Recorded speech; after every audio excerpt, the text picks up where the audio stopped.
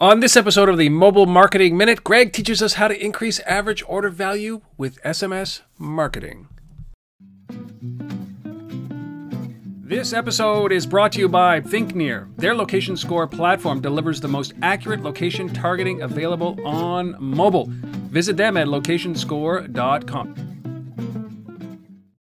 This is the Mobile Marketing Minute with your hosts, Rob Woodbridge and Greg Hickman.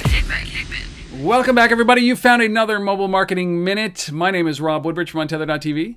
And I'm Greg Hickman with MobileMix.com. All right, one of the questions that I think that we always get is this question. First of all, is SMS dead? And we all know that SMS marketing is not dead. If you are in this business, you know that it is not dead. It is very effective. But the second question I always get is how to increase the average order value through SMS marketing. And you are about to help us on that, aren't you, Greg?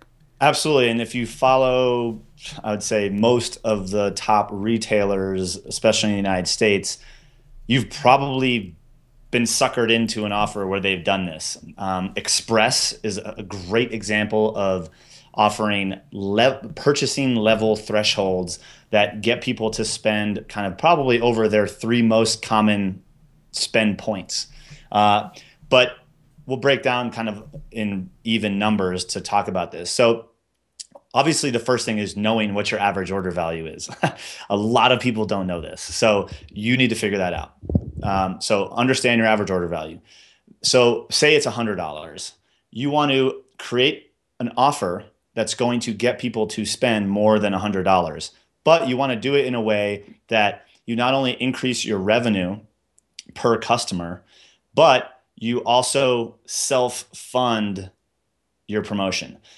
So the reason I say that is because, especially in retail, as primarily big box retail, but this trickles down, the budget, the money that you give to the customer as the discount, like you need to budget for that. You know, if everybody comes and redeems this thing, you need to say, okay, I have to put $20,000 into just giving the customer that. So I always want people to increase it in a way that they're not, so that they're self-funding it at the same time. So for example, average order value, $100. You do something where you say, okay, use this promo code, and when you spend $150 or more, we'll give you $20 back, okay?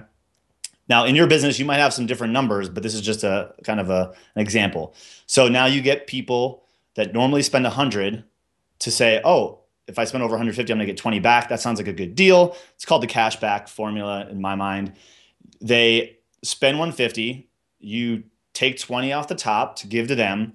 You've now raised your average order value by $30, which is still higher than obviously the 100, and that $20 actually becomes the discount budget, right? So you have the money to allocate because you actually increase it by 50, but you keep 30, right, per customer.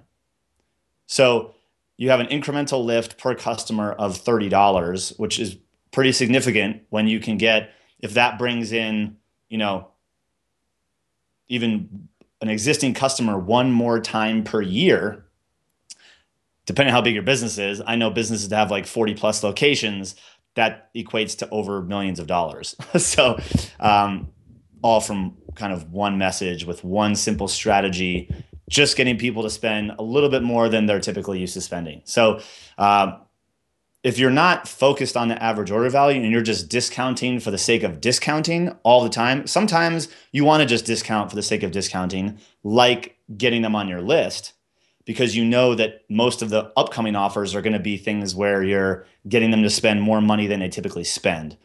And that's great because they're already loyalists. You're not going out having to get new customers all the time. You're getting people that have already shown that they spend with you, and now you're just bringing them back. Is that a good strategy to think of it in those terms? Is that discount to get them on the list, and then once they're on the list, try to increase their basket size with you? Is that a good way of thinking it? Is that a layman's term of way of thinking about it? I mean, I would say so, a very simple one. Yeah. And I mean, you could be making money off the discount. When I say discount to get them on your list, what I really mean is make the incentive so good it's a no-brainer. Right. That no one's going to say, I shouldn't do this. Yes. Because if you can get one person on your list and they stay on your list for over 2 years, and over those 2 years, you're doing every once in a while average order, the cashback formula, as well as delivering other really great value. Obviously, that's good value to people. They see that, they perceive that as value, because they might have been planning on spending that money anyway. So to them, it's like a win. But they were on the fence, and now you get them to spend a little more. The return you get on that, the lift is going to be so far outweighing the initial discount that you brought on. Granted, you should be measuring all of this to make sure that that's accurate in your case. But, I would say majority of the time, that's going to be the case. God, love it. Thank you, Greg. This has been another Mobile Marketing Minute. We'll see you next time. Take care. Don't forget to come back next week for our next episode.